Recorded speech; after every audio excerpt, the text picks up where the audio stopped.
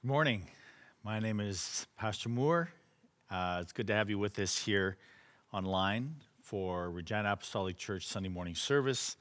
And I'm happy to be able to speak to you. We trust that you've had a great week and you've sensed the presence of the Lord. I want to talk to you today about something that I find to be extremely important in the church and that sometimes gets short shrift, if you will. It just gets set aside. If you met somebody inside or just outside your church building, if you happen to be a church-going person, and as you were coming in, they asked you where you were going, and you might respond to them saying, "Well, I'm going to church.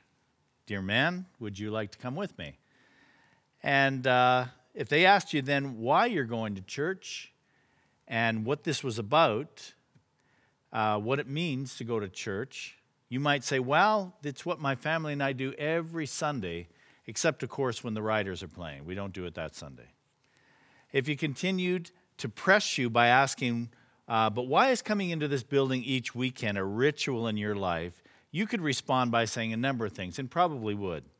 You'd say that you like the people. You may say the music is great. There's classes for our children. The coffee's pretty reasonable. Speaker's not bad. Could be any one of a number of those things. All of those answers may be true, but they're not the real reason. And if they are the real reason that we gather as Christians, then there's a problem. You see, there's only one reason, and one reason specific, that we attend church, that we do anything that's Christian-wise because we're Christians. It's called the gospel of Jesus Christ. Paul the Apostle lays out exactly what the gospel is in 1 Corinthians chapter 15. He says this in verse 1.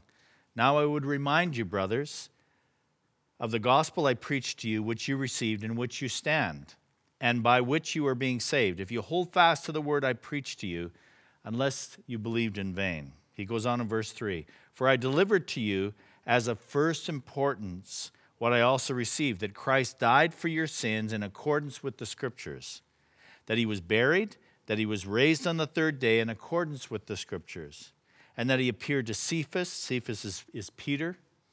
"Then he appeared to the 12. Then he appeared to more than 500 brothers at one time, most of whom are still alive to this day, though some have fallen asleep or some have died. Then he appeared to James, and then to all the apostles. And last of all," Paul said, "last of all, as to one untimely born, he appeared also to me. For I am the least of the apostles, unworthy to be called an apostle, because I persecuted the church of God. But by the grace of God I am what I am, and his grace towards me was not in vain." This, what Paul said, is the good news or the gospel of Jesus Christ. Jesus came to the earth to die on the cross for our sins. He was crucified, he was buried, he was resurrected, and he appeared to those people that Paul mentioned. This one truth, just this one truth, has literally changed nations. It's turned hearts from a place of darkness, opened prison doors. It's healed the sick. It's raised the dead. Its power has stopped the mouths of lions. It's melted the hearts of kings. It's saved the lives of millions and millions and millions of people. It's actually healed families. It's healed limbs. It's chased sickness, and it's cast out demons. It's our hope. It's our only hope, and it's the world's only hope. It's the gospel of Jesus Christ. The reality is the world needs a Savior. There's no question about that. If we ever thought that we needed a Savior, we've probably thought more of it today in these days that we live in than at any other time. One who can come and reconcile us, redeem us, help us, change us, bring us life. And the Scriptures tell us in John 3:16 that that's the reason that the Father sent his Son. He saw a great need on earth. He knew this in his omniscience. He was going to send his Son and responded that way to send his Son to the cross so that the Lord could redeem us and redeem the world from sin and from destruction. That's the story of the gospel. If you take the gospel out of the Scriptures, you have no story, you have no purpose. If you take the hope of the gospel out of your life, you have no hope. And if you take the hope of the gospel out of the world, it's lost. There's an ongoing and increasing need in the world that we live in for hope and for truth. People often put their lives and their destiny where they were promised great things, only to fall further behind than where they started because they find out that their promises didn't come to pass. Even Christians are looking outside the gospel to find hope. Many of them no longer believing that this truth is true. I want to take a few minutes today to remind each of us of the reality that the gospel brings into our lives and to any part of humanity that dares to believe it. Let's take a couple of points just as by way of reminding us. Number one, the gospel says that there's only one way for us to get to the Father, and that's through Jesus Christ. In other words, the only way to go to heaven from this earth is through Jesus Christ. John 14:1 says this, Jesus speaking, let your hearts not be troubled. Believe in God. Believe also in me. In my Father's house are many rooms. If it were not so, I would have told you that I go to prepare a place for you in heaven. And if I go and prepare a place for you, I will come again and will take you to myself, that where I am, you may be also. And you know the way to where I am going. Thomas said to him, Lord, we don't know where you're going. How can we know the way? And Jesus said to Thomas, I am the way and the truth and the life. And then he makes this statement. Jesus said, no one comes to the Father except through me. He said, if you'd known me, you would have known my Father also. From now on, you do know him and you have seen me. Let me tell you something. That's the most offensive statement that Jesus could have made in one breath. No one comes unto the Father except through me. No one else dare make that claim, and yet he said it, and it's absolutely the truth.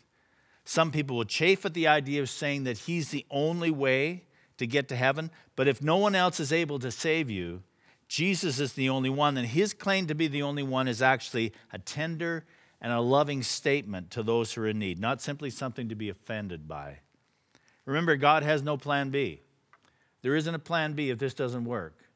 If the gospel of Jesus Christ does not work on this world, to implement his gospel, if it's insufficient to do it, then there's no plan B. There's nothing else that God has set up. It's our only hope, and it's never failed to date. People fail. The organized church fails. There's no question about that. I lead one. I can tell you that just because of its leader alone, there's opportunity for failure. But if our hope is in Jesus, we'll never be disappointed. That's the gospel, my friend. Number two, the gospel says that the death of Christ on the cross is the only sacrifice capable of cleansing us of our sins and making us into children of God. It means that you and I can stop our feeble attempts at getting God the Father to accept us in spite of our sin. We, according to the scriptures, are accepted in the beloved. We are accepted, we're hidden, we're within the sacrifice of Jesus Christ. Ephesians 1:3 says this, and this is spoken from the Message version. It says, how blessed is God, and what a blessing he is. He's the Father of our Master Jesus Christ. He takes us to the high places of blessing in him. Long before he laid down earth's foundations, he had us in mind. Isn't that encouraging? Long before he laid down earth's foundations, he had us in mind. He had settled on us as the focus of his love. Even if you don't know Christ today, even if you're not a religious person, even if you're somebody who doubts your personal validity and worth, you need to understand that he thought of you before he created the earth as we know it. He made us the focus of his love, to be whole and to be holy by his love. Long, long ago, he decided to adopt us into his family through Jesus Christ. What pleasure he took in planning this. He wanted us to enter into the celebration of his lavish gift-giving by the hand of his beloved Son. So how was he going to do that? Verse 7, because of the sacrifice of the Messiah, his blood poured out on the altar of the cross, we're a free people, free of penalties, free of punishments chalked up by all of our misdeeds. And not just barely free either, abundantly free. He thought of everything, provided for everything so that we could possibly need, letting us in on the plans that he took such delight in making. He set it all out before us in Christ, a long-range plan in which everything would be brought together and summed up in him, everything in deepest heaven, everything on planet Earth. He did it all for us. The gospel is true and real, and that's the only way that we can have our sins forgiven. You and I have no ability to make ourselves clean and pure enough to be accepted in the Father, you see. You can say, well, I've done enough good deeds and all these kind of things, but the truth is, when it's all shakes down, it's not your goodness. It's the goodness of the Son of God that puts you in right relationship with his Father in heaven. The scriptures tell us that when we accept what Jesus has done on our behalf, we receive not just forgiveness, but we receive his righteousness into our lives. So when the Father looks at us as Christians, he sees us through the blood of his Son, Jesus Christ, and accepts us as fully forgiven. Not only just forgiven, though, but we're seen as justified. And what that means is we're not just forgiven, but the Father sees us as someone who has never, ever sinned. Never sinned. That'll blow your mind. That's what the gospel's about. Number 3, the gospel says that the power that raised Christ from the dead lives within us and will never leave us, ever. Romans 8:9 says, you, however, are not in the flesh, but in the Spirit, if in fact the Spirit of God dwells in you. Anyone who does not have the Spirit of Christ does not belong to him. But if Christ is in you, although the body is dead because of sin, the Spirit is life because of righteousness. If the Spirit of him who raised Jesus from the dead dwells in you, and it's the same Spirit, he who raised Christ Jesus from the dead will also give life to your mortal bodies through his Spirit who dwells in you.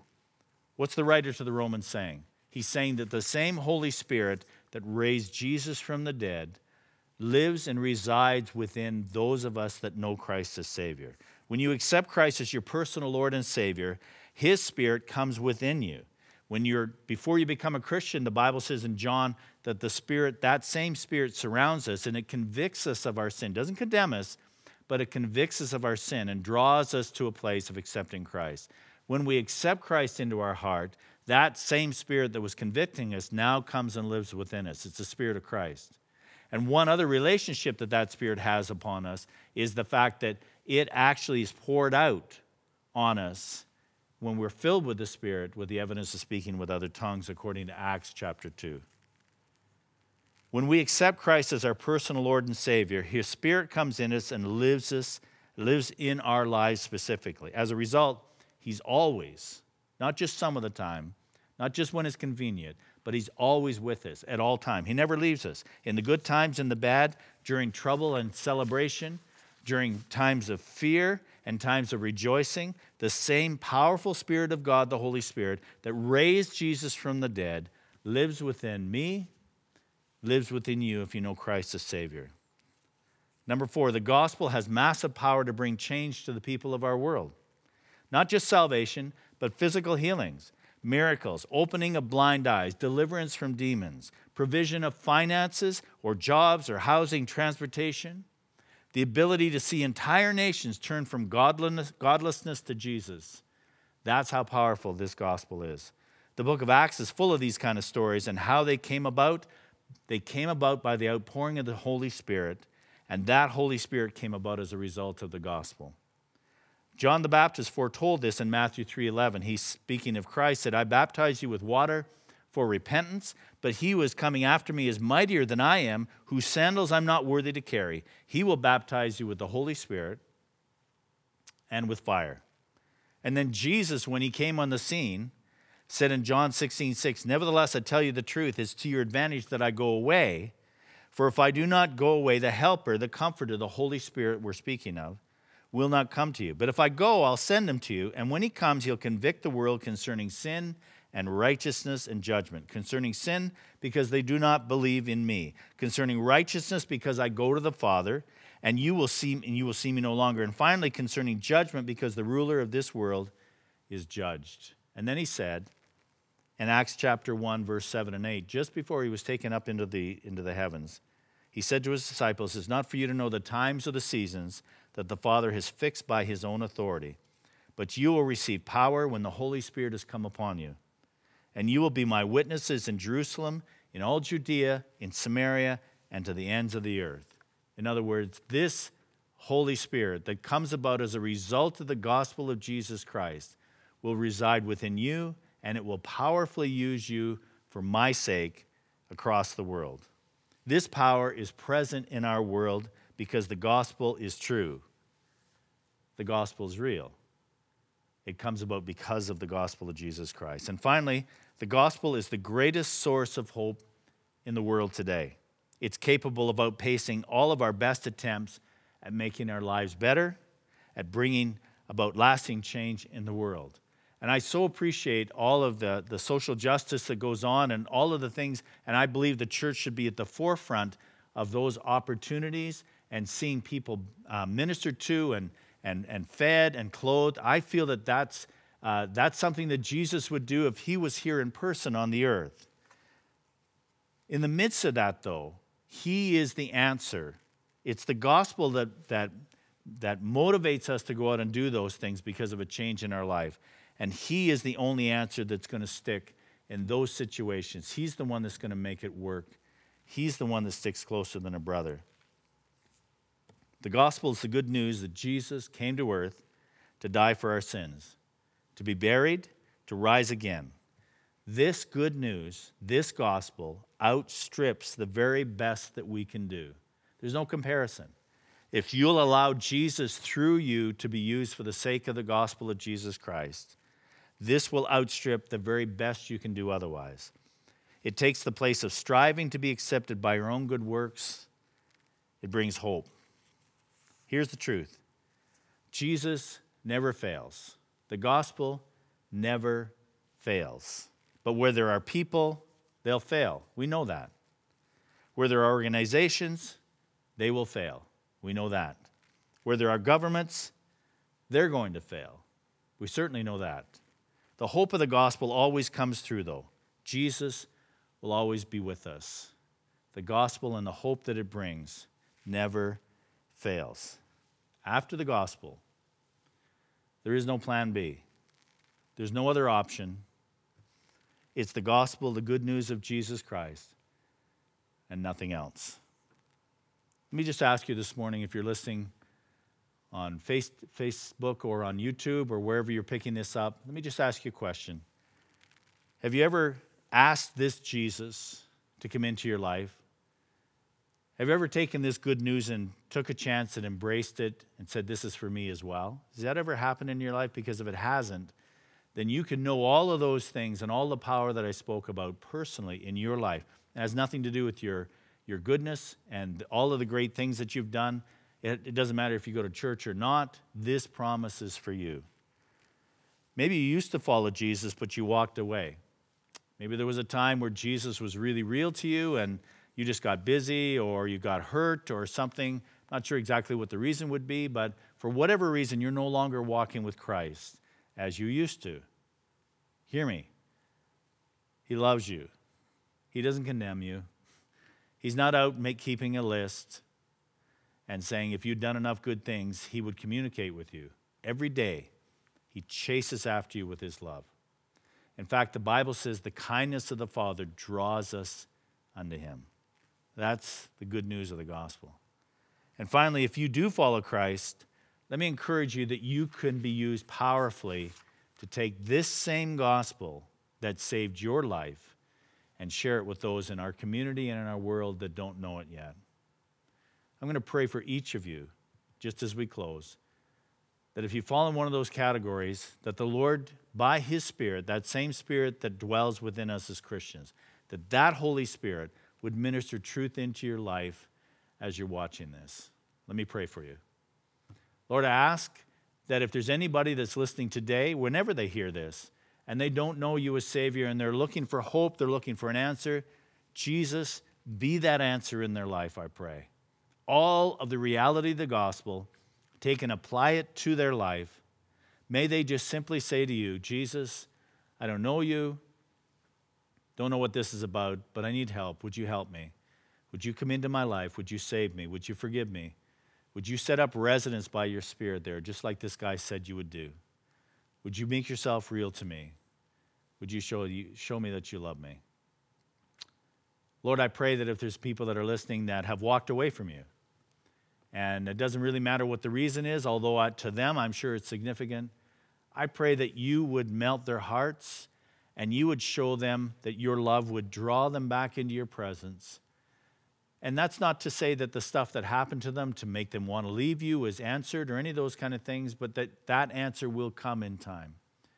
I pray, as the scripture calls them prodigals, that those prodigals would be drawn by the love of the Father, not the condemnation of their parents or their church people, their friends or their relatives, but that the love of God through the gospel would come and minister to them. And finally, those of us that do know you, that do walk with you, I pray our heart would be open to this powerful opportunity, according to Acts 1, where we get to go and tell people about Jesus Christ as your Holy Spirit empowers us. Thank you, Lord, for that opportunity.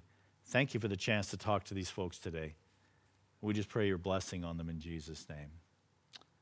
Amen. Thanks for listening. Our church is open on Sundays, 9:15 for service and 11 if you'd like to come. The information about how to contact us is on this video. Feel free to call us if you need prayer, if there's anything we can do to help you. My name is Larry. I'm the pastor. Really appreciate the opportunity to share with you today. God bless.